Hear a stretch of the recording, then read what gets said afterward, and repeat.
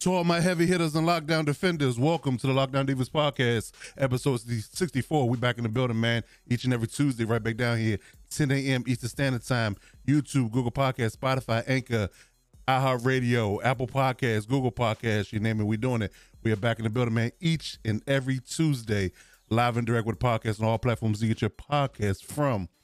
Episode 64, man, we in the building today, and I'm feeling really good about this episode. I have to tell you, right off the rip, because it's definitely some heavy hitting news and views that I'm going to give you today that is going to loom large in the way things play out in the NFL, especially.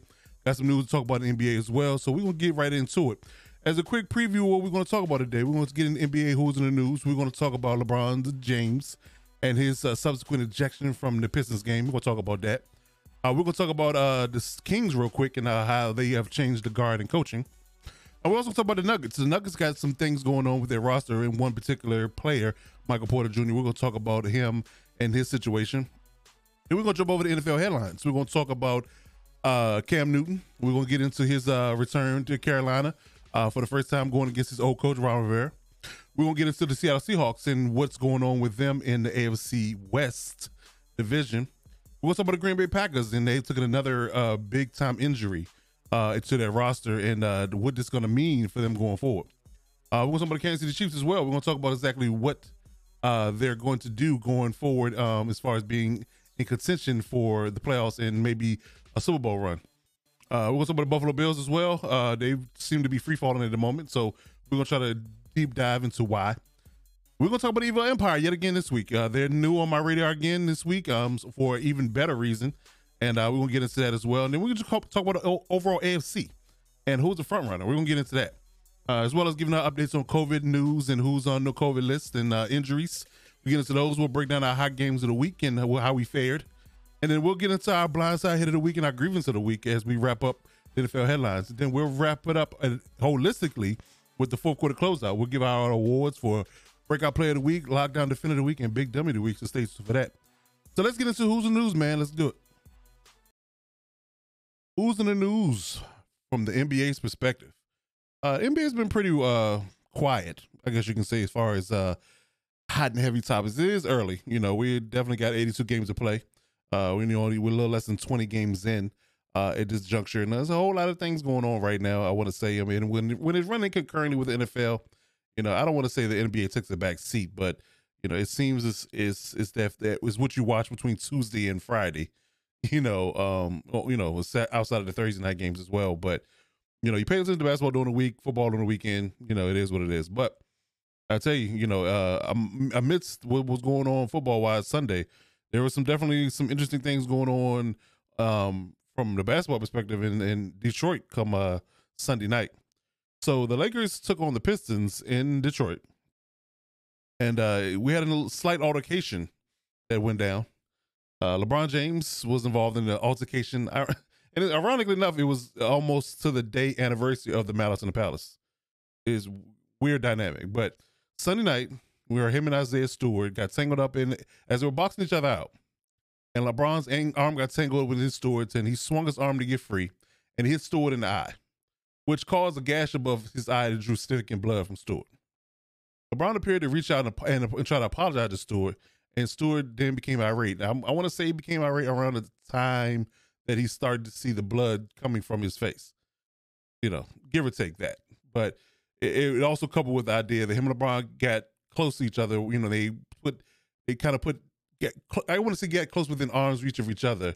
And then the team started to try to separate them. I don't know what words were exchanged, and then once the team tried to separate them, Stewart got irate and wanted to go after LeBron. Weird incident. You know, because the player stepped in, as he charged at LeBron and other Lakers on the court. And this went on for quite some time. You know, he was trying to get to LeBron. He tried several times to get to LeBron and other Lakers on the court. And even to the point where he ran in the locker room, tried to run to the other side of the arena to get to the side of the Lakers bench so he can get to the Lakers players, namely LeBron. So LeBron and Stewart subsequently ejected after this melee. And the league stepped in the next day and they suspended both LeBron and Stewart for 1 and 2 games respectively. Now, I understand this. I watched this live. And what I can ascertain, LeBron looked like he swung his arm trying to get free himself from Stewart, and he hit him in the area above the eye. Now, if you've ever watched boxing and any cut that's hit like right above the eye, it bleeds severely. It bleeds severely, and that's what happened with Stewart's situation. He got gashed above his eye, and it bled profusely. So, I don't know. Some people have that, I guess you can say, idea once you draw their blood, and it sets them off, and it could have been Stewart's issue. Now, I will say that going back, I've seen him have altercations with other people, Giannis and Blake Griffin and a few others, and Luka Doncic. So, I've seen him have altercations with other people, I guess trying to intimidate them or whatever the case may be. So, this, I guess you could say showing or irate outburst by him, was on brand, I guess you can say. Him being upset about the fact that he was injured in it. And I understand. I'm not downplaying the fact that he got hit, he got his face gashed. That's not cool. But again, you question whether or not it was intentional. And I guess, and I'm starting to see, sports shows and social media spaces, and I'm seeing a clear cut divide. Now, the people that hate or dislike LeBron are seeing it as a vicious act, and the people that love or respect LeBron see it as an unintentional incident. And it depends on what side you on. Again, and now I'm really understanding too how I see how people are divided by politics and different groups as a whole. And if you support that particular group, you automatically believe, holistically in those views, whether they are right, wrong, or indifferent for every situation. Because again, I've seen people that don't have any good things to say about LeBron, say that it was a vicious act. And people that either love LeBron or respect LeBron as a player, they say it was unintentional. Now, understand this: LeBron James has never been a malicious or dirty player. He's never been that. So, I guess you can say your character should precede you in this situation. I really think that it was an unintentional act, in my opinion. But yet again, you have to look at it like the optics of it, where you're at, and how long the incident went on. The league the referees and the league had to step in and do something swiftly and make it, kind of set a ground or precedence about these type of things where will or will not be tolerated, and they did. And then kudos to them for stepping in and doing that. I fully expected LeBron to be suspended as well as Stewart, but I didn't know what severity or how long they were going to be suspended for. But yet again, I would definitely say that they did the right thing, ejecting them and suspending them. It's fine. Again, if it was intentional or not, whoever side you lean on, that's just, I want to say the letter of the law, but there's some certain things you kind of try to nip in the bud and don't let it escalate or let people off the hook for it, because it could have ramifications for other teams or other players. So, so it had to be done, in my opinion. It had to be done. But yet again, like I said, it's whoever side you on. It just depends on, how you feel about LeBron's actions, give or take. So, and I understand this. I really wished I was doing a podcast before LeBron became a Laker, because you're like, well, Coach Defense, you're a Lakers fan, you're going to defend LeBron. And in all honesty, and let me break this down. I've been critical of LeBron James in the past before he became a Laker. When he was with the Heat, was the Cavs. I've had things to say. There was a criticism of his game in certain regards. I have. I'm not going to shy away from that now because he's on the Lakers. I'm not going to shy away from that.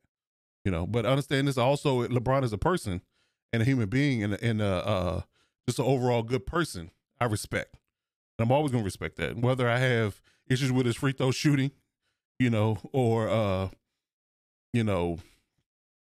what else, we can drive on in his jump shot, although he's fixed that seemingly here lately, but, his jump shooting, I had issue with his jump shooting and his things of that nature where, kind of things he could clean up in his game, things of that nature. So, so again, I've never been just a straight up, oh, LeBron is the best thing moving kind of guy. When things are wrong or right with the situation, I try to do my best to call it out. So again, I'm not going to advocate for LeBron just because he's a Laker, you know. But yet again, in this situation, I really feel like, you know, because who LeBron James is, he's never been a malicious player. You know, I really feel like that, you know, he wouldn't pick now to be violent and malicious and elbow or punch people in the face on purpose. I just don't believe that. I just don't believe that. But again, like I said, it depends on what side you lean on. Now, you could argue, you know, if he was a dirty player, you know, somebody like Patrick Beverly, or if his history preceded him like Draymond Green, getting texts and having dirty play moments, or you can argue intent. And again, like I said, I don't think LeBron is a malicious. It was a malicious act, and people, you know, you get tangled up in game, and it was an inadvertent elbow. It happens all the time, and I've seen quite a few basketball players on social media and on TV speaking out to say these type of things happen. You know, it happens all the time. People catch inadvertent elbows and punches and things of that nature. I seen a guy, I want to say it was Lonzo Ball that got hit like this recently, where a guy got an N1 and Lonzo was running in trying to defend the play, and he turned around and swung his hand and punched Lonzo right in the face. So, you know, he wasn't looking, he wasn't turning around looking for Lonzo. He just turned around and was excited and pumped his fist, and Lonzo ran into it. Things like that happen. You know, so again, I don't think it was a malicious act. And, you know, whoever side you lean on, you know, you hate LeBron, you love him, you respect him, you dislike him, whatever the case may be. It's typically what people are leaning with the situation. But again, his history tells me, if nothing else, that, you know, he's not a malicious person. And I don't think you can argue that he's not a malicious person. He's never been that. So, you know, I would let it lie with that. Now, I do find something interesting in this situation that the Pistons and Lakers played each other again on Sunday. And both of their suspensions will be over at that time. So they're both going to be on the court again with each other. Now, I'm hoping that cooler heads prevail in this situation, but it's an interesting and popcorn-worthy moment because who knows how this is going to play out. You know, is Stewart going to let, you know, bygones be bygones? Because I'm sure it, to me, LeBron has no issue. But is Stewart going to let this type of, you know, incident go? Or is he going to be looking for revenge? You know, like he's Drake in Summer 16. I don't know. But yet again, we'll see how it plays out. But I'll be tuned in on Sunday as a side cast, like I was watching on this past Sunday. While I'm watching football, I was going to be sidecasting that Lakers game just to see how it plays out on TV. So forwarding over to another team in the Western Conference, the Sacramento Kings made a move, I want to say Monday morning. And they decided to let Luke Walton go of his duties as head coach for the Sacramento Kings, which is going to ultimately elevate Alvin Gentry, who was the assistant, to head coach interim. Now, I want to say that Luke it might have been on Monday. It might have been on Sunday. I'm trying to recall exactly when the news came out. Actually, it was Sunday when he got let go. And quite honestly, you know, just to be clear, I really thought, I'm sure that a lot of people saw this coming. There was just a question of, and one question of if, or more so when. You know, I just think when were they going to pull the trigger? Because it just wasn't working with Luke in Sacramento. And I really feel like this team, from a roster perspective, has really underachieved. I mean, the roster has some really good players on it. You got Halliburton, Bagley, Fox, Hill, and they even have Tristan Thompson as a big man presence on this team. You know, so they got a good young team. And they have not played in stretches well under Walton. Now, so the ultimate question now moving forward is that can Alvin Gentry perform a Nate McMillan type act and get this team playing better now that Walton's gone? So, you know, it remains to be seen. But I would say that, you know, outside of having a more versatile big man, this team is super, super talented and can compete in the West if they were, I guess, designed or coached in a manner that they could maximize their talent. So we'll see what Alvin does. I mean, he has had up and down success in the league as a coach in recent history. So we'll see. I mean, if he pulls a Nick McMillan type move like Nate did with the Hawks last year, then that's gonna be exciting to see. Because I'm a fan of Bagley and Fox and Hill's game especially. So I mean, I honestly and truly I was still advocating for Buddy Hield to be a Laker. So I mean, I'm definitely rooting for these young guys. You know, but yet again, they are young, but if they coach the right way, they can win some games. I mean, I think they're more talented on paper than the Grizzlies are. But the Grizzlies are winning games with Ja, and this team is classically underachieving, and that shouldn't happen. It shouldn't happen, you know. And it shows you how bad they've been in the past several years because you know Fox, Held, and Badgley especially are all high draft picks. So you've gotten high draft picks in over the last several years, and they all playing together, and they're not winning games. So we'll see what Alvin does, you know, and see if he can hold on to the job and may get a permanent role if he can make the team out to be a success. If not, they need to find a coach that can maximize this team's potential and get them playing good basketball. So speaking of young boys, one of my favorite young players, Michael Porter Jr., got some news I want to say Monday afternoon that he could miss the rest of the season because he has a nerve problem in his back. And that's definitely an unfortunate turn of events because I really feel like this Denver team, fully healthy, was a dark horse for me to surprise and maybe upset some top tier teams in the West. And obviously without him and his energy, that's not going to happen. You know, and that's a really big hit that's going to end up impacting the Nuggets as a whole, even before Jamal comes back. So I don't know exactly, because I feel like one of these injuries is they tell you it could be season ending, and that's typically how it ends. Like they don't say that, yeah, it could be season ending, and then 2 weeks later he's back and he's playing. It never really shakes out that way. If they kind of hint towards it being season ending, it is whether or not he makes a decision to have surgery or whatever procedure he has to get done to ultimately end this season. So it's definitely a big blow for the Nuggets, and I really feel like he was coming into his own. I was monitoring his matriculation from last year to this year and this year to now. You know, so you know I think that you know it sucks for him because you know it's going to derail his career a year, but. You know, overall, I wish him the best and hope he gets healthy and can rectify this problem and get back on the court and be the dominant player that I know he has the potential to be. But it definitely hurts my Nuggets' chances, man. I've definitely been rooting for them. That's my, you know, it's my, them and the Warriors are like my teams that I root for when I'm not rooting for the Lakers, you know. So I'm looking forward to when they can finally get back fully healthy and piece this team together as a full complete unit and compete, because I really think they are built with the right stuff.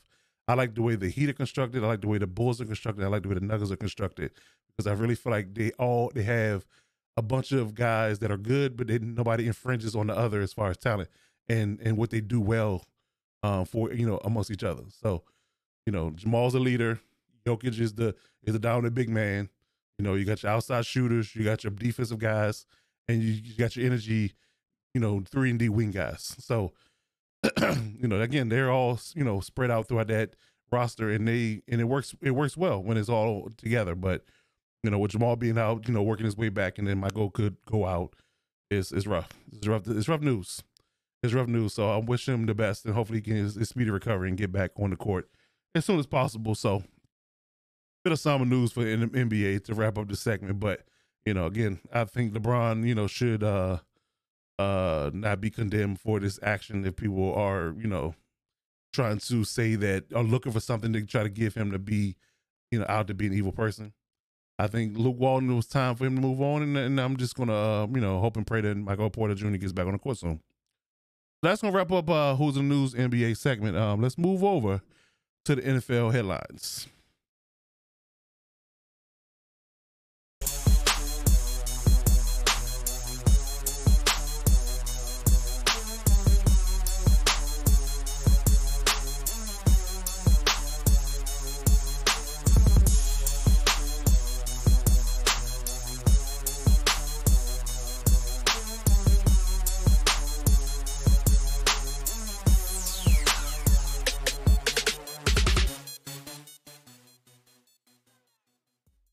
And we're back with NFL headlines. It's the Lockdown Defense Podcast. I'm your host, Coach Defense.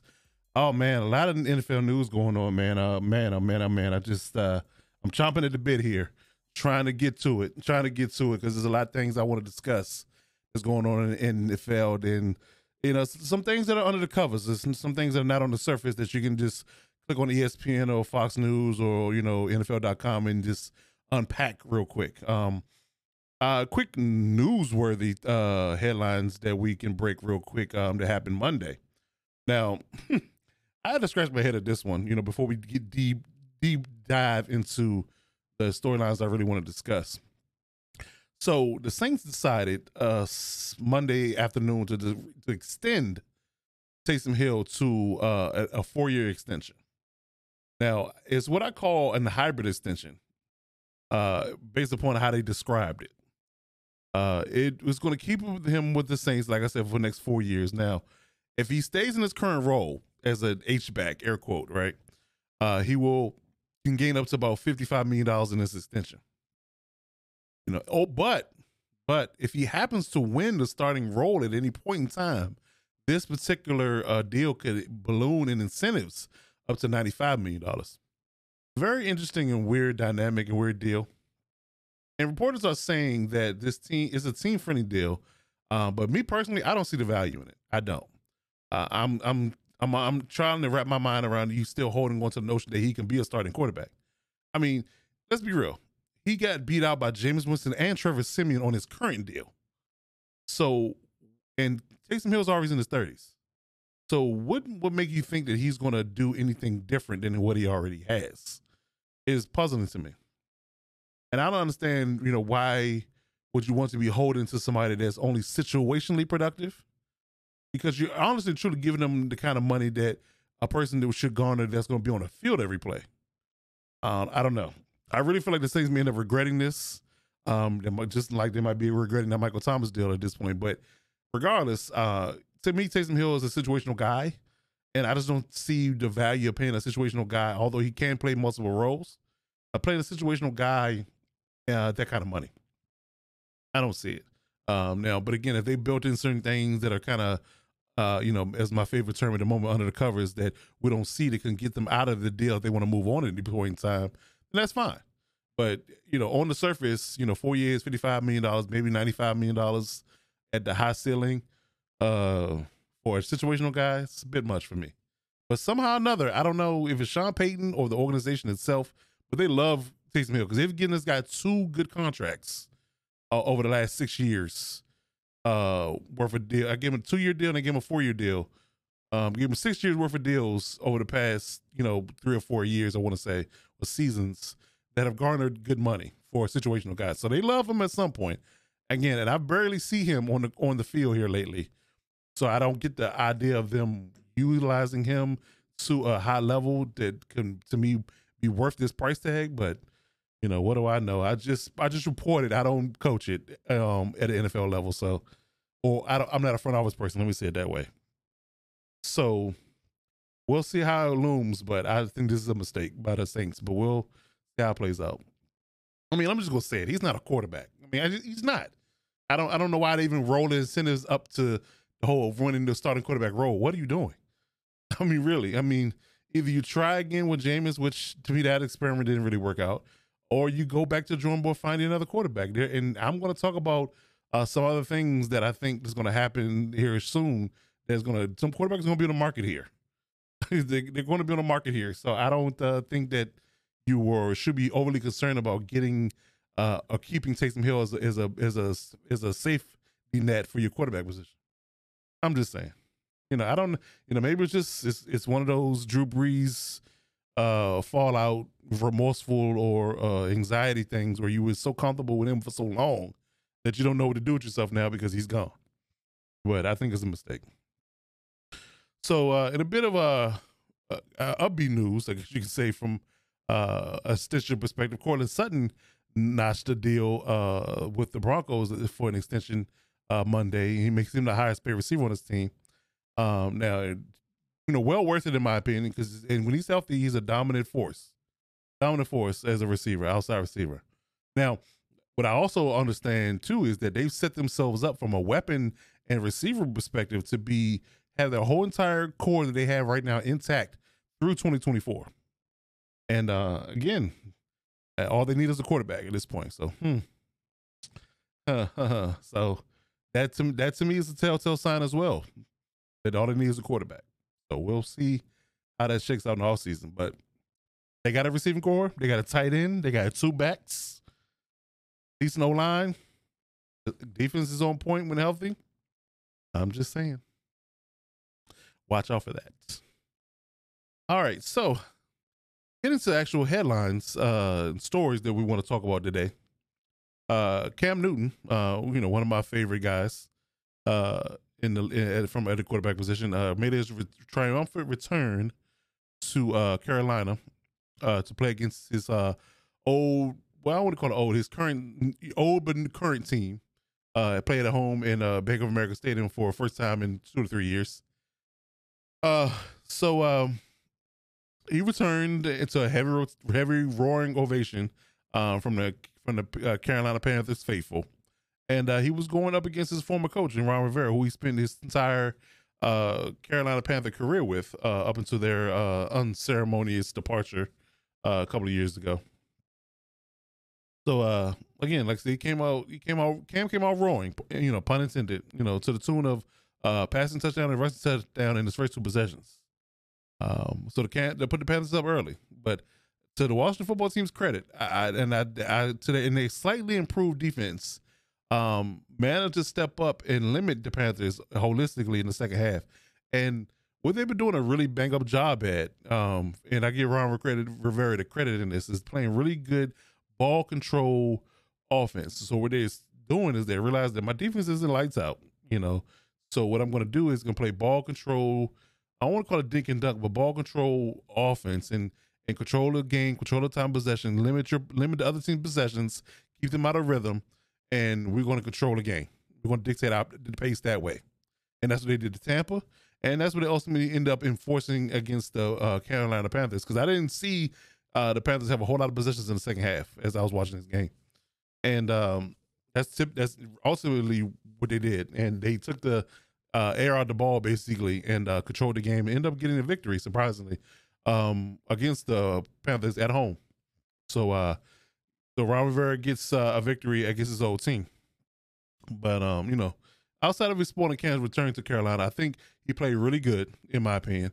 I think he played well, and I think he gave them way more juice at quarterback than they had since Cam. So I think he gave him they hadn't had that much juice at quarterback since they had Cam. So yeah. So I would say that it was a good move to bring him back. You righted it wrong, and I think this could ultimately be a lasting relationship if things shake out the way I think it might. Again, they didn't get to win this particular week, but I think they came with some games down the stretch and fight for that last playoff spot. So we'll see how things go. So staying in the NFC, let's go west and north. Let's go to the Northwest and talk about Seattle. Seattle took another bad loss this weekend at the hands of the backup-led Colt McCoy Cardinals. Yeah, you heard that right. And at this point, I really feel like it's over for the Seahawks. It is. And I picked the Cardinals, although I think they were a good roster, finishing 4th, but I feel like they were all going to be above 500, but finishing, they would just be the one that got the odd, end of the stick as far as his, tough losses against divisional opponents. So they were going to end up last in the division. But it's a total complete flip-flop. The Rams and the 49ers in the middle, and the Cardinals and the Seahawks are in the total opposite position I thought they might be in. So with that being said, I just don't think that the Seahawks can put together enough winning football in order to make a run at the playoffs at this point. I really feel like it's over. They're way too far back in the division, and quite frankly, the way they constructed currently, I really feel like they're going to finish in last place. I really do. Which, well, despite injury, despite him being injured or coming back early, whatever case may be, I'm sure that this particular situation is not going to sit well with Russell Wilson. So I'm looking at it like this. I really feel like he's growing tired of Pete Carroll and his old school mentality. And again, I just don't think that this particular point in his career that he wants to be there. I really feel like he want to be somewhere else where he can fully compete for a title and not be completely dependent on to do everything. Because ultimately that was going to burn you out at the speed he's at. And he said recently that he wants to play 20 years in the league. And at the pace he's going with Seattle, and he's going to have a true self-aware, come to Jesus moment with himself and realize that there's no way in hell I'm going to be able to play 20 years. I'm going to burn out and flame out in Seattle at this current pace, based upon how they're currently constructed. The Seahawks are a mess. They are truly a mess. And the problem in this situation is that they don't have any way to build it back rapidly. They sold the farm to get Jamal Adams, who can't cover worth a damn. Like, he's a linebacker. Oh, I'm sorry. He's a safety. Strong safety. But he does not cover at all. He can't cover a lick. So, he's a run-stopping linebacker playing safety. Let's just put it out there. I love Jamal. I love his energy, but, just seeing him in coverage is like watching a blind dog try to chase his tail. It's just bad business. It's just bad business. So, yet again, the way Russell feels about this whole situation, I really feel like he's going to force his way out of Seattle come in this offseason. Now, we can go harken back to last offseason where he's, he basically gave them an ultimatum, said that find me more juice and just overall find me more juice on offense. I need a better coordinator. I need better weapons, another weapon on offense from a tight end perspective, and I need another O-lineman. They got them all that, and nothing changed. And because the overall issue to me is that, on top of the fact that the offense can't seem to get going for some reason, and that goes back to my whole point about them last year losing their identity. But it might be coupled with the fact that, Chris Carson is hurt and the O-line doesn't have any chemistry. I don't know, but it just can't seem to sustain running the ball. They haven't run the ball well since Marshawn. That's to put it plain. And that's where they success peaked at. When they had a dominant running game with Marshawn, had a decent O-line, and Russell was able to make plays happen off those run actions and play actions and boots and things of that nature. He wasn't dropping back, from the shotgun or straight dropbacks from the gun or under center and throwing the ball down the field like he is now. Now, he can do it.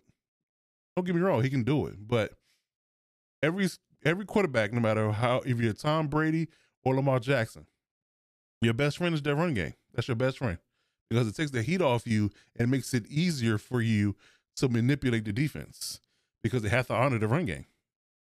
They do.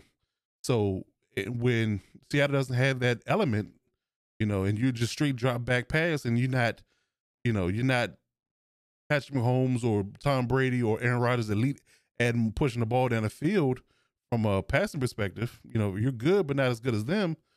You hit snags. That's just it. Again, like I said, I think Russell's going to sit down and have a serious talk and self-awareness talk with himself. Like, look, the defense stinks. We're not going to get any better anytime soon. O-line is average at best. Sold the farm to get Jamal Adams. There's no way in the near future they're going to build this back and be able to get us to where we need to be from a roster perspective, especially improving his defense. Pete Carroll's kind of I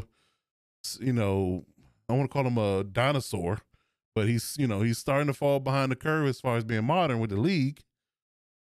I'm truly honestly believing that he's going to be like, I need to be somewhere else. I really do. Because he doesn't want to waste his prime years on a dying ship. He doesn't.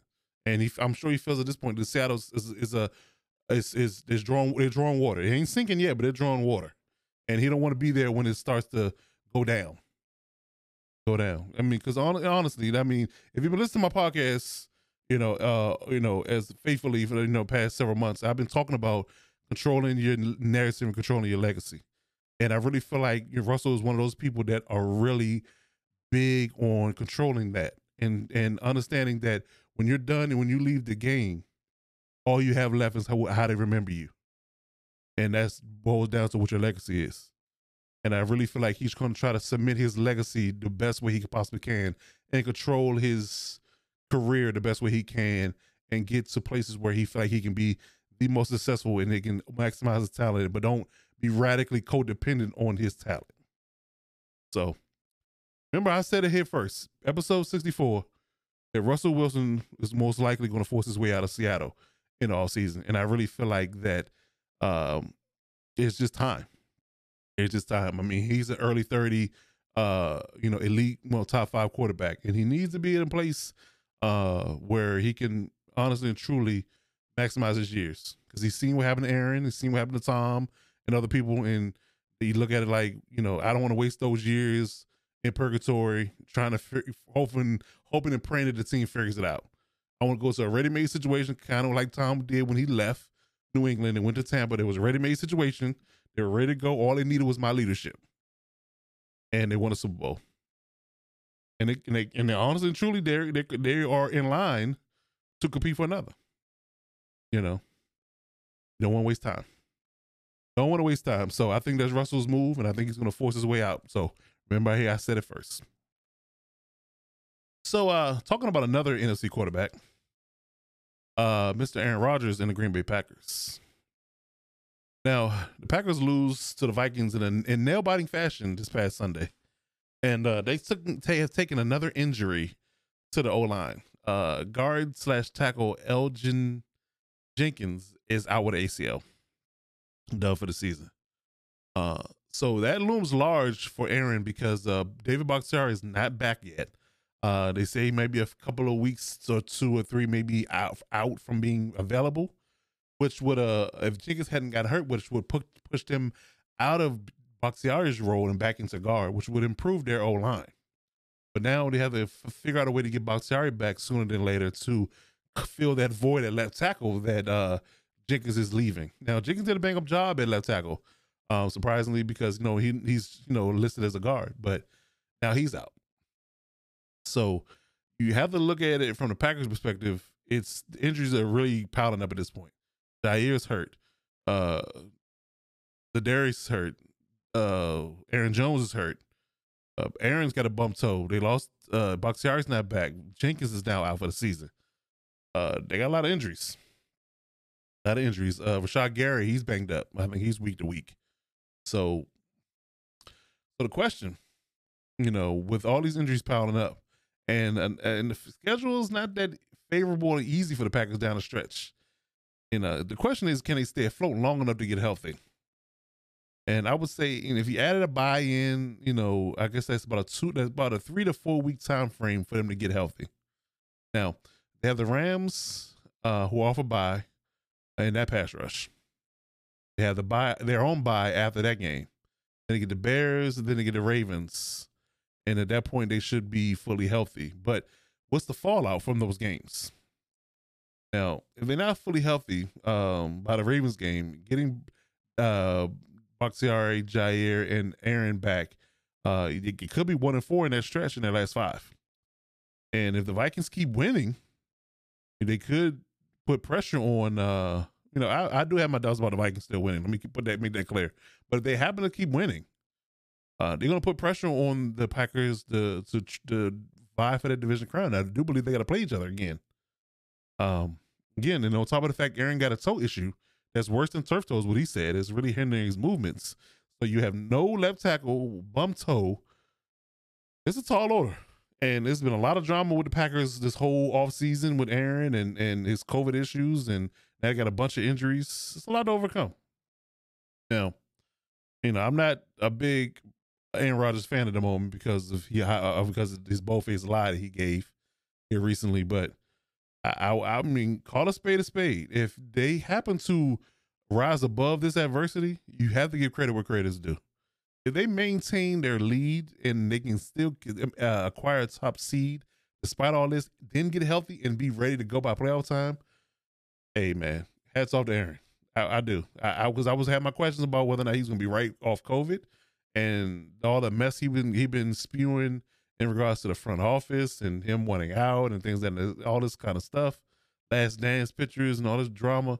I just like, man, look, it's enough is enough, but he's able to win and be able to compete despite all this adversity and still be one of the teams hanging around at the end. Kudos, man.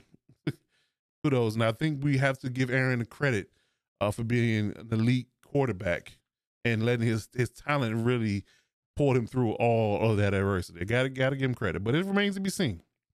But it's definitely something to watch. Definitely something to watch. So next up, we're gonna take a quick break, and then next up, we're gonna talk about the Chiefs. I want to talk about them in their victory over the Cowboys this week and what that means. So stay tuned for that. It's the Locked On Davis podcast.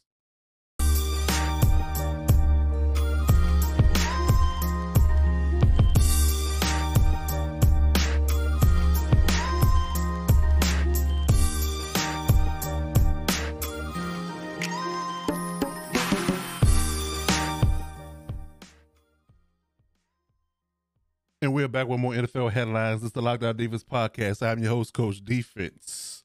So we're going to forward over to the AFC side of the things now for NFL headlines. And there's another story that I'm tracking that is going to ultimately loom large when it comes down to the playoffs and what it's going to mean for who's going to be the front runner for the AFC at the end of the games, week 18. Got to get that right now. Got to say week 18 now. It's no longer week 17. Got that extra game, which I still argue is pointless, but whatever. Another spat for another day. But yeah, we got another game here. So week 18.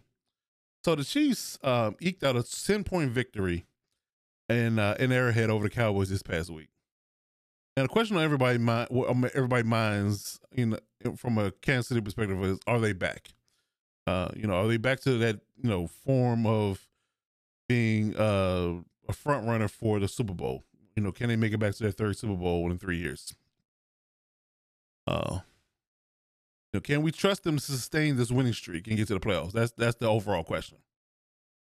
And again, and if you do, what's their ceiling? Can they get back to the Super Bowl? In the NFL, people adjust. Defense coordinators get paid too, is an old saying. Now, I will say this: the Chiefs have improved, let's say from week 2, but I still believe they have struggles on offense. I really do. They're not who they once were in the past. I really do.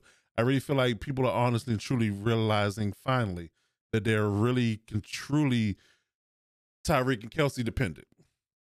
And you can find ways to keep them bottled up or keep people around them. That's going to keep Patrick off rhythm, off script, and making him have to improvise more than he likes. That's been a game plan for most of this year, and that was what the game plan was in the Super Bowl. That's been a game plan for most teams going into this season, and it's worked in certain facets. They've taken some losses for people that have been really steady and honing in on that ideology and making you beat me another way, and they haven't been able to get it done in large regard. Now, I will say this: Andy Reid is a Hall of Fame coach. Mahomes is one of the best quarterbacks talent-wise in the league. And it could be one of those situations where Andy's playing possum a little bit here. He could be waiting to show some new wrinkles later on in the season or, the playoffs. As long as they keep winning ugly, all they gotta do is get to the dance and they can show their new outfit. Let me say it that way. So they can win ugly, down the stretch, and then they give you a whole different level and wrinkle to their offense and things that they haven't unveiled yet. And all of a sudden, we're talking about the Chiefs being one of the best, or not the best, in the AFC again. Could be that. Like I said, Andy could be playing a little bit of possum here. He don't want to give you any more ammunition to film or what he wants to do that's going to combat the way they're being played right now. But what are we going to do in the interim? Now, I will say this: outside of the Chargers game, their schedule is pretty favorable. They played all their tough games at this point. They got division games. They played the Raiders and Broncos a few times. The Chargers again, that's toughest game left.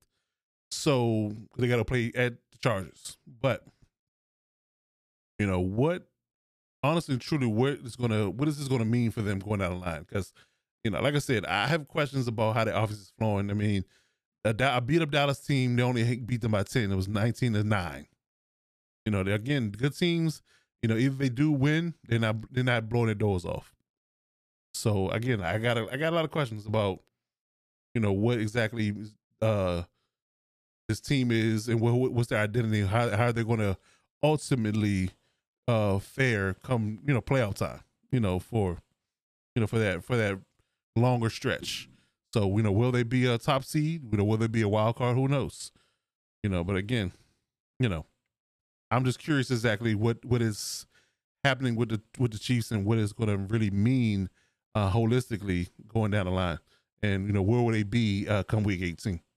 Now, again, I mean, as a Chargers fan, I love to see them struggle, but the mere fact that I like to see them struggle and they're likely going to make a run at this point, because when you go too hard, advocating for somebody to struggle, that's when they rise and flourish. So we'll see how it shakes out for the Chiefs, but still got questions about whether or not they can contend. I'm honestly and truly, I got questions about the whole AFC, and we're gonna get into that in a minute. It's a lot of struggling going on for teams. I think they need to be playing well and playing good football right now. It's week 12 of 18, and you need to start hitting your stride at least around week 13, 14, 15. You need to start hitting your stride and stop, getting these injuries out of the way, getting people back healthy and getting back on the field, and ultimately start playing good cohesive ball going into the playoffs. Outside of that, if you're not, you could be one and done. You'll be one and done. So let's keep an eye on it, because I think that the Chiefs aren't playing really good ball right now, and they need to elevate their game. And that's going to lead me into another team that I want to talk about, the Bills. Again, speaking of AFC teams that struggle to find themselves, that's what is really happening with the Bills right now. I tell you what's happening. And I said this a long time ago, that the Bills are one-dimensional. They have no presence or existence of a running game outside of Josh Allen scrambles. And it's rearing its ugly head because teams are now leaning into you being a pass-heavy team. And Josh Allen, as good as I think he can be, isn't as polished as he this year as he was last year. And that's going in reverse for me. I see him press, miss throws, lack touch on passes that he needs to complete at a high rate that should be, easy money, and he's not getting it done. And now after this second ugly loss to the Colts, it was ugly. They're not in, they're now second in the division behind the evil empire. And it's a team they have to face twice in the next couple of weeks. I stood down on my take on the run because of that being the Achilles heel, because I felt like they were getting to the point where they're becoming such an elite passing team that they can almost take a page out of the Chiefs book and be so dominant in the pass game, they don't really need the run game. But I'm right back to it. Right back to it. You have to at least make a team respect you from a run perspective. You got to make them at least think about it. I'm not saying that you can line up in power and beat the Browns and the Ravens and line up in pistol and power eye and things of that nature and just run the ball down your throat no matter if you got 12 in the box or not. I'm not saying that. But it has to be in the minds of a defense to say, hey, they may be able to run the ball and run the ball effectively. And if they can't do that, and if you can't do that and you can't honestly lean into that at least a little bit, this could really loom large on how far the Bills go if you solely relied on Josh Allen and have to bet on him week to week. I'm just saying he hasn't been that consistent. He's been very inconsistent, and they're gonna have to make a statement again against the Saints and the Pats here soon to shake the narrative, or else they're gonna leave the door wide open for the Emperor to take over the Republic. And if you're Star Wars fans, you know exactly what I mean by that. So, speaking of the dark side, this is a story I really wanted to get to because it's been on my mind all weekend. Ever since Thursday, as a matter of fact. The Patriots have won 5 straight football games here. And outside of the Chargers game, it hasn't been close. They're toting one of the best overall defenses in the league with a steady pace of wins that race, and that steady pace wins the race kind of offense that they had with Mac Jones. They're doing a lot of typical Patriot things. They're not making mistakes. Not playing outside themselves. And that, that formula will win you games in this league. I'm just saying. And I'm going to broach the topic now because it really, really, I'm really going to see if I can get ahead of the curve with this, because I really feel like that I'm thinking this could play out.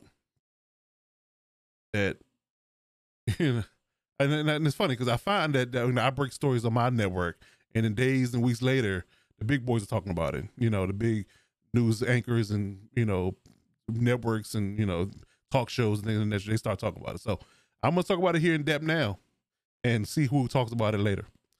But the Patriots could be a dark horse to run the table in the AFC. I'm going to say it. Because if you look at it like this, teams who I pegged to they could beat the Patriots right now are having problems. The Bills, I just talked about. The Chiefs, I just talked about. And the Titans. Maybe the Ravens. But guess what? They're all struggling in certain facets. And we can deep dive and talk about that all day, but they're struggling. They're not in tip-top shape. And again, the Bills and their woes, the Chiefs haven't been consistent all year, and the Titans are missing Derrick Henry. A.J. Brown's getting x-rays, and Julio's on IR. They got problems. So that leaves the rest of the AFC teams that are potential playoff candidates, right? And they all have one thing in common: young quarterbacks. And I'm sorry, but Evil Bill eats young quarterbacks for breakfast, lunch, and dinner. Bill has done a few things over the life of his career better than anyone else. And one, they play good football. They make no mistakes or miscues. Two, they take away the thing that you want to do best and make you beat them another way. And three, they confuse the hell out of your quarterback. And I'm sorry, AFC, that's a recipe for disaster in the early rounds for young teams, for sure. And, and for the so-called top dogs, if they don't have your best stuff that day, you can get beat too. Much as I'm not a Sith Lord enthusiast as a Chargers fan, I got to give credit where credit is due. And like I said last week, the Shroud of the Dark Side is returning. So if you're not careful, AFC, Patriots could be in the Super Bowl. And how ironic would this be? That Tom Brady could face Bill Belichick in the Super Bowl in SoFi Stadium. I mean, that's a story that can write itself. You don't even need anybody to do it for you. If that's not a story that can write itself, I don't know what is. I don't know what is. So I'm telling you right now, looking at their schedule, them two Bills games are going to tell me a lot. Will tell me a lot about where the Patriots truly are or where the Bills aren't. But regardless of that, the Patriots are a real threat. Let's just be clear about it. You got to give the devil his due, and got to give Bill credit. So that begs the question: who's the front runner in the AFC? And it seems like week to week in both conferences, we're crowning a new team as the favorite. And with the Titans and Bills taking embarrassing losses, Chiefs struggling offensively, still can't hang your hat on any team that's going to be, those are the guys. And outside of Patriots, like I said, I can't believe that, it's a serious thought that 1 year removed from Brady, that's who it is. But the Ravens keep winning, but with their injuries, their luck may run out soon. They really might. I mean, they won. I don't know. Oh my God, how did they win against the Bears Sunday? I don't know. But who's the clear cut? Who has the clear cut it factor in terms of who's going to be the team that we're going to be like, okay, they have the serious chance to make it to the Super Bowl. Again, I can't tell you that. Again, outside of the Pats, but yet again, they have a rookie quarterback. So how can you say that? So I'll tell you this: next 4 to 5 weeks are going to be very telling about who's going to separate themselves from the pack. And I'm waiting for those Pats and Bills games because that's going to tell me, if the Pats are real, and can they separate themselves, from everybody else that's going to, be playing in January, and who's going to ultimately be the winner. But those Pats and Bills games loom large, and what the Chiefs do down the stretch is going to tell me a lot. Of course, I'm rooting for my Chargers, but we've got some deficiencies on defense, especially. So, yeah, it's anybody's ball game, but you got to be able to execute and not make mistakes. And one team that doesn't do that is the Patriots. I'm sorry. And that's really the formula to win games and win football games in the playoffs, especially. So look out, man. I'm not going to sit here and, crown them, but I really feel like that could be a big time storyline going down the line towards the end of the season. So watch out for the Patriots and who else is going to separate themselves as being elite in the AFC. We're going to take a quick break and then we'll get into our COVID updates, injuries, and grievance of the week. Stay tuned for that. It's the Lockdown Davis podcast.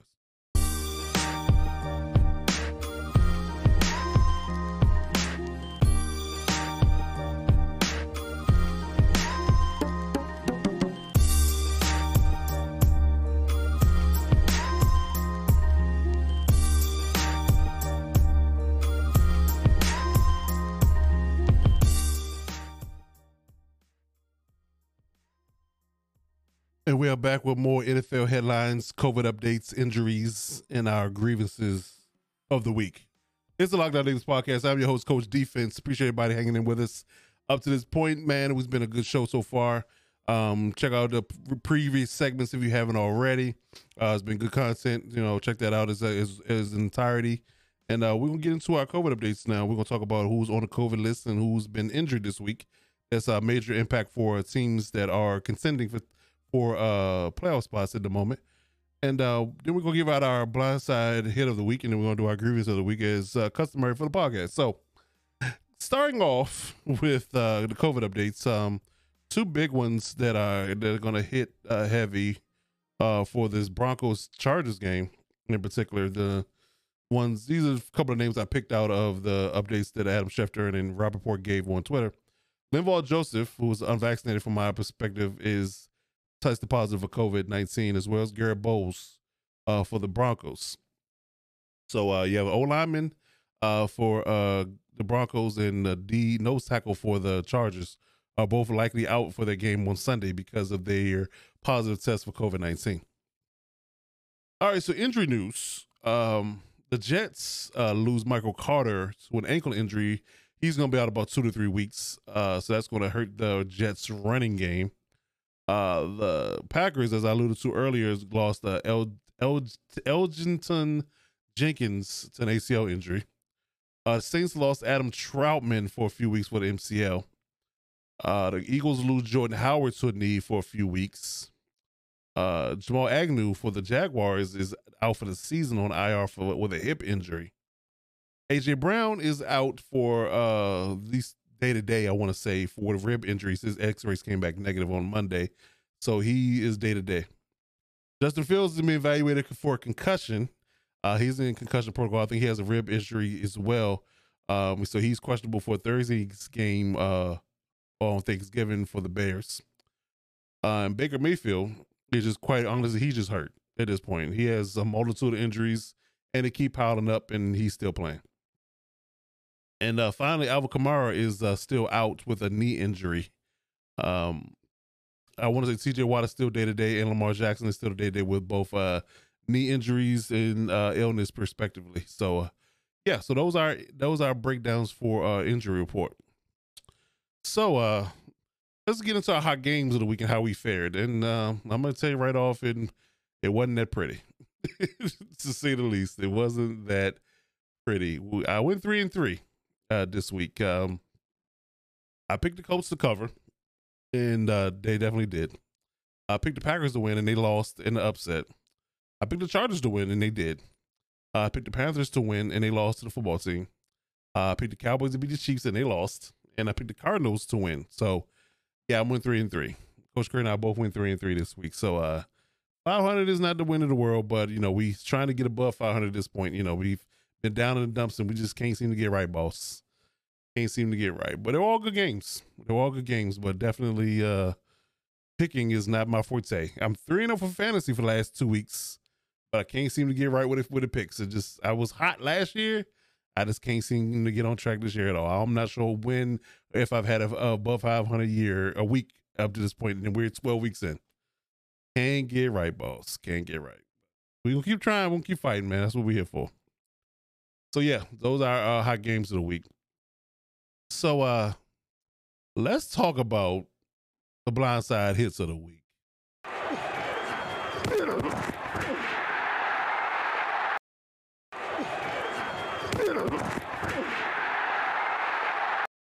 I'm here to tell you what blindsided me this week is this: the Bills getting drugged by the Colts and the Titans taking an ugly loss as well. I mean, and we all argued, at least for the Titans perspective, we're all arguing, because they're missing Derrick Henry, things like that. He's a big part of the offense, right? We were all, wondering whether or not he was going to, the Titans were going to be sustained a success, and they were, and we were just like, how are they doing it? But boy, they got exposed this past week. I mean, it wasn't even pretty, and the Bills got beat worse than the Titans did, and we're all scratching our head. I mean, come on, the Titans lost to the Texans, who were 1-8 before that, and the Colts were trending upward, but they completely and utterly, Jonathan Taylor completely and utterly himself ran over the entirety of the Bills defense. And for some reason, the Bills couldn't get on track at all offensively. And I did not see that coming at all. The 41-15 loss the Bills took, and the Titans the 22-13 loss, I did not see it happening. Definitely a complete and utter blind side for me. So it would definitely caught me off guard, but that's why you play the game, I guess, huh, Herm Edwards? So let's move on to our grievance of the week, and this is gonna be a little bit of detail here. So let's get into it. Tradition of Festivus begins with the airing of grievances. I got a lot of problems with you people. Now you're gonna hear about it. All right, so my grievance of the week is this. Now, I told back and forth between the idea of talking about officiating yet again because I'm still sick of this roughing the passer and taunting calls that they've been calling. It's affecting games. It is. I'm just putting the NFL notice that I haven't forgot that the taunting rule and the roughing the passer rule needs to be changed. The taunting rule needs to go away, period, and the roughing the passer needs to be tweaked. That's my professional opinion on that particular topic. But that being said, I'm going to flip and talk about something totally different this week in my grievance of the week. My grievance of the week is with the Browns front office. They have Baker Mayfield in a quandary, and at this point, I really feel like they are pressuring him to play despite all his injuries. And it's twofold. I really feel like they pressure him to play because they're trying to keep pace and try to fight their way into a playoff spot at some point. On top of the fact that he's also fighting for his life when it comes to a contract extension. So he's literally, against my better judgment, and should be his as well, playing through a torn labrum, a separated shoulder, a sprained knee, a sprained ankle, amongst other things. I think he got a few other ailments that he has going on right now. And Brown's media is dragging him for playing bad. I mean, Baker Mayfield can't win. Now, I've been critical. I think 2 weeks ago, I really underscored exactly what the Browns had in Baker Mayfield as a quarterback. I did. Now, whether he's marginal or average from a quarterback perspective or not, this particular ideology of what they're doing to him is wrong. It really is. And I'm going to defend Baker here. I really am. I really feel like they should have given him a week or two off. I really feel like they have one of the more capable backups than Case Keenum, especially from their offense perspective and what they can do offensively and what they lean into being their running game. I really feel like Case Keenum can give you just as much shot at winning football games right now as Baker Mayfield can beat up. But he feels like he needs to play before his contract. His team is also putting pressure on him to play because they feel like, air quote, he's their best option to win, and they have to win every game at this point. So I really feel like it's completely and utterly foul that they're pressuring him indirectly. Of course, they're not coming out and physically saying, look at me in the face like you need to play or else. But everybody knows that passive-aggressive pressure versus that aggressive pressure. And they give him a lot of passive-aggressive pressure right now, and I really feel like it's foul for them to do that to him. Because at this point, let's be real about the situation. Whether he wins and gets you to the playoffs yet again for the second time in 2 years or not, what you have in this man. At this point, you should know. You should know exactly what you have. So your decision should be set. You should know exactly whether or not, yes, you're going to franchise him, extend him, or release him. Those are your options. Those are your options. So you should know what your options are and what you are leaning towards at this point. He's a 500 quarterback. He was slightly above 500 quarterback. He has one win above 500 at this point, based on the last one he just got. So, hey, I understand that Kevin Stefanski is the best quarterback, best coach he's had as since he's been quarterback of the Browns. I get that, but do you want that relationship to continue? Are they on the same page? Because you got his wife coming out and saying things, his family, dad, and people coming out and saying certain things about the organization, on top of the fact that he's, being standoffish with the media now. So, I really feel like this is just a combustible situation that really could blow up in the Browns' face yet again for the 30th time. And I feel like they're playing it all wrong. I think they really feel like they should give him some time off, give him some time to get his body together, heal up, at least the minor injuries he has. The torn labrum and those things like that's not going to go away, but at least let him have his legs under him, with not having an ankle and a knee injury. But again, Case Keenum's going to give you exactly enough to get you by for a couple of weeks and allow him to rest and come back healthier. Let me say it that way, because at this point, nobody's truly healthy in the NFL at this juncture. But come back healthier and be able to produce at a higher level. Because can't blame OBJ anymore. He's no longer there. So, it's really up to Baker's injuries at this point, how far you go.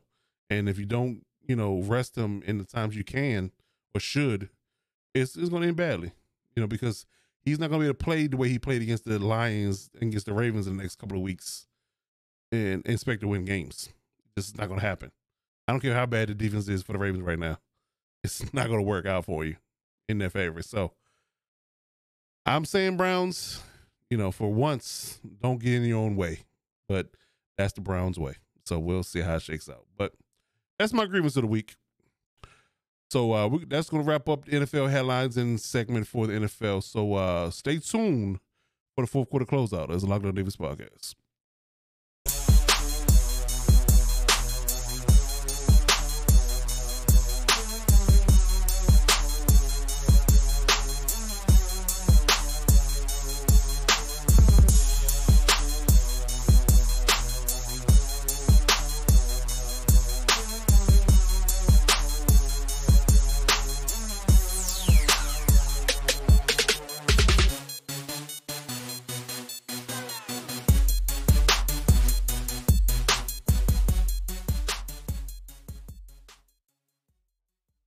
And we are back with the fourth quarter closeout of the Lockdown Davis podcast. I'm your host, Coach Defense.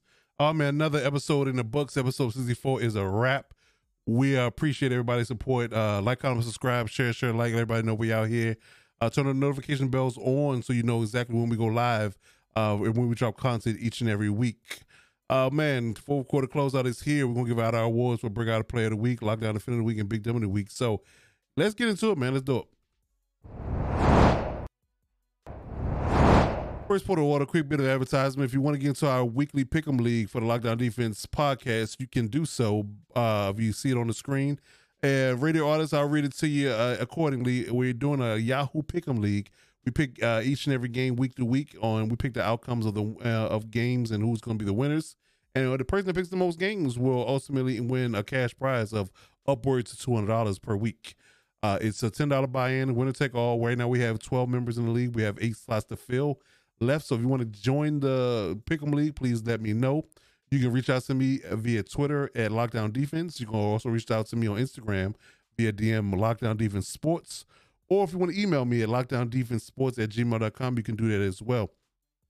You can play each and every week, opt out at any time. The tiebreaker rules in effect, so we always can declare a winner. But in any unlikely event that if Yahoo cannot determine a winner, we will split the prize evenly. We pay out through Cash App and PayPal. Money is due each and every week before the start of the week. So if the game's on Thursday, the money's due on Thursday. Going into the week, make sure you make your picks. You can do it through Yahoo website or the phone app, so you can keep yourself up to date. And if we want to get weekly updates for the league, we have a group meet chat. We go back and forth, do some banter, talking some trash, and talk about the games and football as a whole. So if you want to get into that and get involved, please let me know. Reach out to me so we can get you into the Pick'em League so we can get that going for you. As well as our weekly schedule is up on the docket. If you're watching this on YouTube, for the radio audience, I'll read it to you as well. Monday's replay for Coach Sports Talk with Coach and Kirk goes live on all platforms at 11 a.m. So any platform you get your podcast from, you can review the replay of our live show on Saturdays on Monday mornings at 11 a.m. Tuesday, as you listen to this now, the podcast goes live at 10 a.m. each and every Tuesday at 10 a.m. Eastern Standard Time. So you can check that out on all platforms as well. On Thursdays, while we're doing the NFL weekly picks, we're going to give reveal our weekly picks for the Pick'em League on Thursdays at 11 a.m. Thursdays at 8 o'clock. We're going to go at 8 o'clock on this particular brand, so we don't give away my picks too early. That's really what it boils down to. We do it 8 o'clock on Thursdays for weekly picks. And Fridays at 11 a.m., we're doing Chargers Corner. So all news and views for Chargers Corner breakdowns for the last week's game and the keys to victory for the next week's game is going to be available at 11 a.m. on YouTube for Chargers Corner. So check that out on our YouTube channel. And Saturdays, as always, we go live at 9 o'clock on Twitch.tv course, that Lockdown Divas Sports for Sports Talk with Coach and Kurt at 9 p.m. Eastern Standard Time. We have a live and uncut and rugged and raw breakdown of the sports world with Sports Talk with Coach Kurt and myself. So we definitely would like to have you for our live shows as well. So check that out if you can. All right, so let's give out our awards for each and every category that we have. Breakout Player of the Week and Lockdown Defender. This week I have a little rough time deciphering what we're going to do for quarterback. Obviously, I want to give it to Justin Herbert because of his comeback win against the Steelers. But I also got to give kudos to Kirk Cousins. Now, Justin did have an INT that wasn't really his fault. It was batted up deeply high in the air and caught by a defender. So, again, it wasn't a bad throw by him. It was just an unfortunate deflection. But they have very comparable stats. Justin was 30 of 41, 382 passing yards with 3 touchdowns. And also had 90 yards rushing and an overall quarterback rating of 116.1, 3 touchdowns through the air. Kirk Cousins was 24 35 for 341, 3 touchdowns as well, and a passing rating of 128.4. Rushing, Jonathan Taylor tore it up, as we all know. He had 5 total touchdowns, 32 carries for 185 yards rushing on the day. Justin Jefferson tore it up again for the second week in a row, and receiving, he had 8 receptions for 168 yards and 2 touchdowns. And for Lockdown Defender of the Week, we do Justin Jones wreaked havoc and totally wrecked the Cowboys game plan from a pass rush perspective.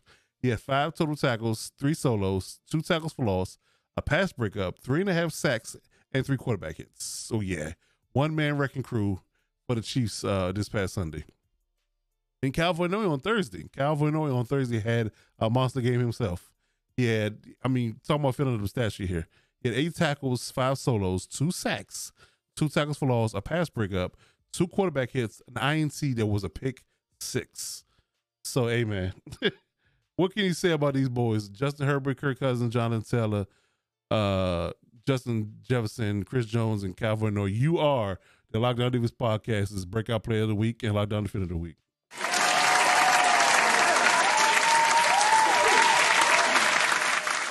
Now on the big dummy of the week, this is a little bit of a lighthearted one this week. I'm not going to go too heavy into it, but I got to give credit where credit is due in this regard. The Bears, Chicago Bears defense, you should ought to be ashamed of yourself. You really should. I can't say enough about how bad you were down the stretch in the Bears game at home against the Ravens with a backup quarterback in Tyler Huntley. You were up by more than a field goal. I just want to say it that way. So the Bears had to get the Ravens had to get a touchdown, which they couldn't do all game. The entirety of the game, couldn't score a touchdown. And you let them score on you going the length of the field with little time remaining on the clock in the fourth quarter to allow them to win the game. Now, I understand that Justin Fields was knocked out of this game, but Andy Dalton came in and played a really good game. And the defense decided to shit the bed at the end to allow the Ravens to sneak away with a victory that they didn't earn. I just tell you, Bears defense, especially in the Bears organization as a whole, should really be ashamed of themselves about how you didn't let up any more than a field goal all game long, and then you wait to give up a touchdown when you matter the most. Bears should be ashamed of yourself. And the second part of this big dummy is the Browns front office, is what I alluded to earlier in my grievance of the week. For them pressuring the coaching staff and the front office of the Browns, pressuring and I guess you can say passive aggressively pressuring Baker Mayfield to play for his contract life and for the success of the team. He should be sitting at this point, let Case Keenum play until he's as healthy as he can get, and put him back on the field at that point. So I really think that it's completely utterly wrong for them to treat Baker like this. Now, granted, he is who he is as a quarterback, but you're not going to do him any services or do yourself any services from a team perspective by forcing him into play passive aggressively. So the Bears defense and the Browns front office and coaching staff, you get a Big Dummy of the Week award. You big dummy. So that's going to wrap it up, man. We appreciate everybody coming through this week as always. And we'll be right back here next week for another episode of podcast from the Lockdown Divas Network. So in the meantime, between time, and before I go, I want to give a shout out to my alma mater, Bowie State University, for winning the CIAA title and winning their first playoff game against Lenore Ryan over the weekend at Bowie. State University. They hosted a playoff game as being one of the top seeds in the Division II ranking. So shouts out to BSU for winning a football game. They got another one this Saturday. So if you want to come out and support Bowie State, 1 o'clock, be there, be square. Shouts out to Bulldogs for getting the job done. Coach Wilson for doing his bang-up job as a coach, man. And I also want to give a quick shout out to the Chargers for getting that Steelers win. Definitely want to do that. But in the meantime, in between time, I'm your man, Coach Defense. Step up and lock it down.